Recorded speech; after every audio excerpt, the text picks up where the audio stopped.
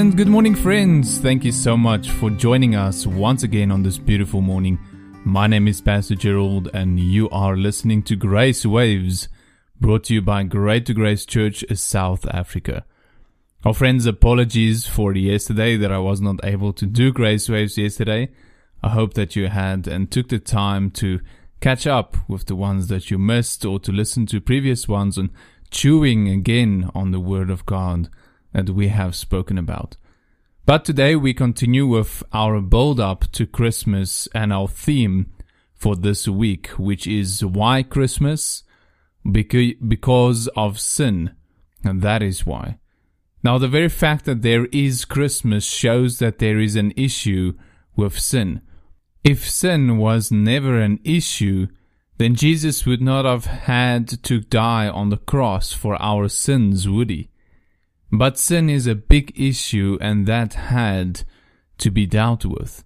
And that is the very reason why we celebrate Christmas. And what is the issue with sin? You see, friends, we must understand who God is. If we have a small God, if we make God small in our minds, then our sins will also be small. It will be dismissible. We'll say, it's not so bad, I'm not hurting someone, so forth and so forth. But those kind of thinkings happen because we do not fully understand who God is. God is not big enough in our minds. Because God is holy. God is righteous. He is perfect. He is just. He is light, and in Him there is no darkness whatsoever. You see, in Genesis, God told Adam that if they would eat of the tree of the knowledge of good and evil, they will surely die. And as we know, that became true. Adam and Eve ate of the tree, and death entered in, physically, and decay, and spiritual death. So physical death and the depravity of mankind started, and we have physical death, spiritual death. Sin separates us from God. You see, when Adam and Eve ate from that tree, immediately they tried to hide from God. They felt guilty. They felt shameful. All of a sudden, they were aware of their nakedness. They became a guilt, their own conscience that was separated from the mind and righteousness of God entered in. It caused them to walk contrary to who God is. And that is what sin does to us as well. It causes us to walk contrary to the righteousness of God. And when we no longer walk in the light of God, but we start to walk in darkness. And light and darkness cannot fellowship with one another. Listen to this portion in Ephesians chapter 2, and I'm sure many of you know it, from verse 1 to verse 5.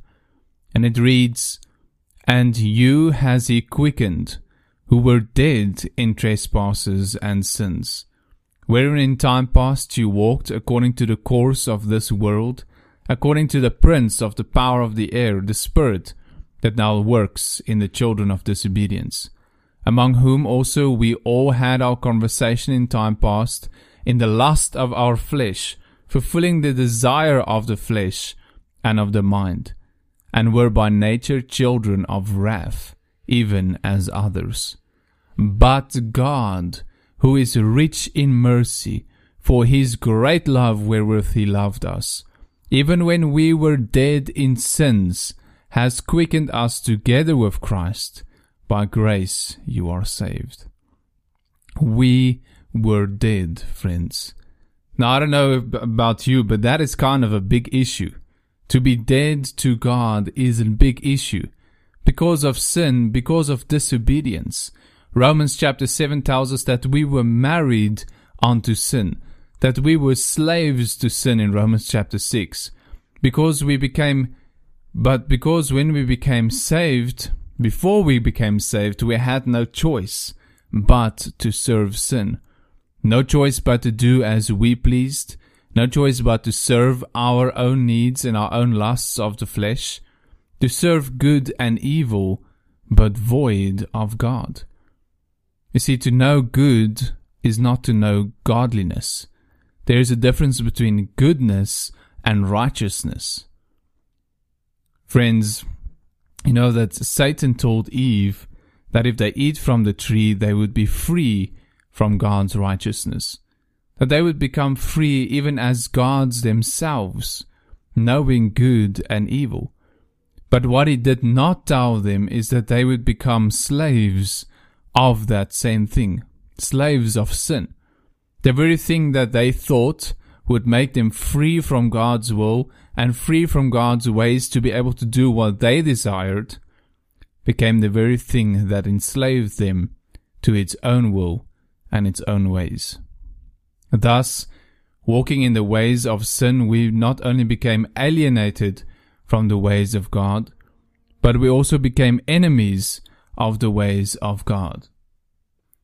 And if Jesus never died for our sins, and then when a sinner would come before God, all he would find is sure judgment, because otherwise God would not be God. Now obviously, this is an issue because God loves us, and He wants us to be with Him, and He wants us to be His children.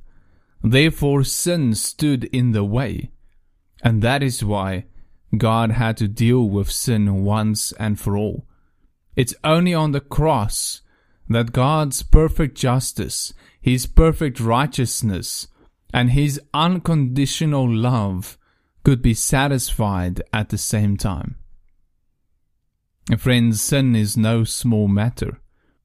In fact, it was such a big issue that God Himself had to come and deal with it, because we could not. God had to pay the price for us because we could never afford it. God made us free from our slavery to sin. He bought us out and took us out of the slave market of sin. There is a beautiful illustration that Pastor Schaller once used a couple of times, but I'll have to tell that to you tomorrow. But for today, friends, let us remember what God has done for us. Let us remember what we will be celebrating during this Christmas. And let us remember the great love that God has loved us with. Sin might be an issue, but no issue is too great for our God. So let us praise Him today in thankfulness in our hearts that He dealt with that issue once and for all through Jesus Christ on that cross. Thank you so much for listening today, friends. May God bless you, and may you grow in your understanding in who He is and what He has done for you, so that this Christmas we can truly celebrate the victory that is Jesus Christ in our lives. Have a wonderful day.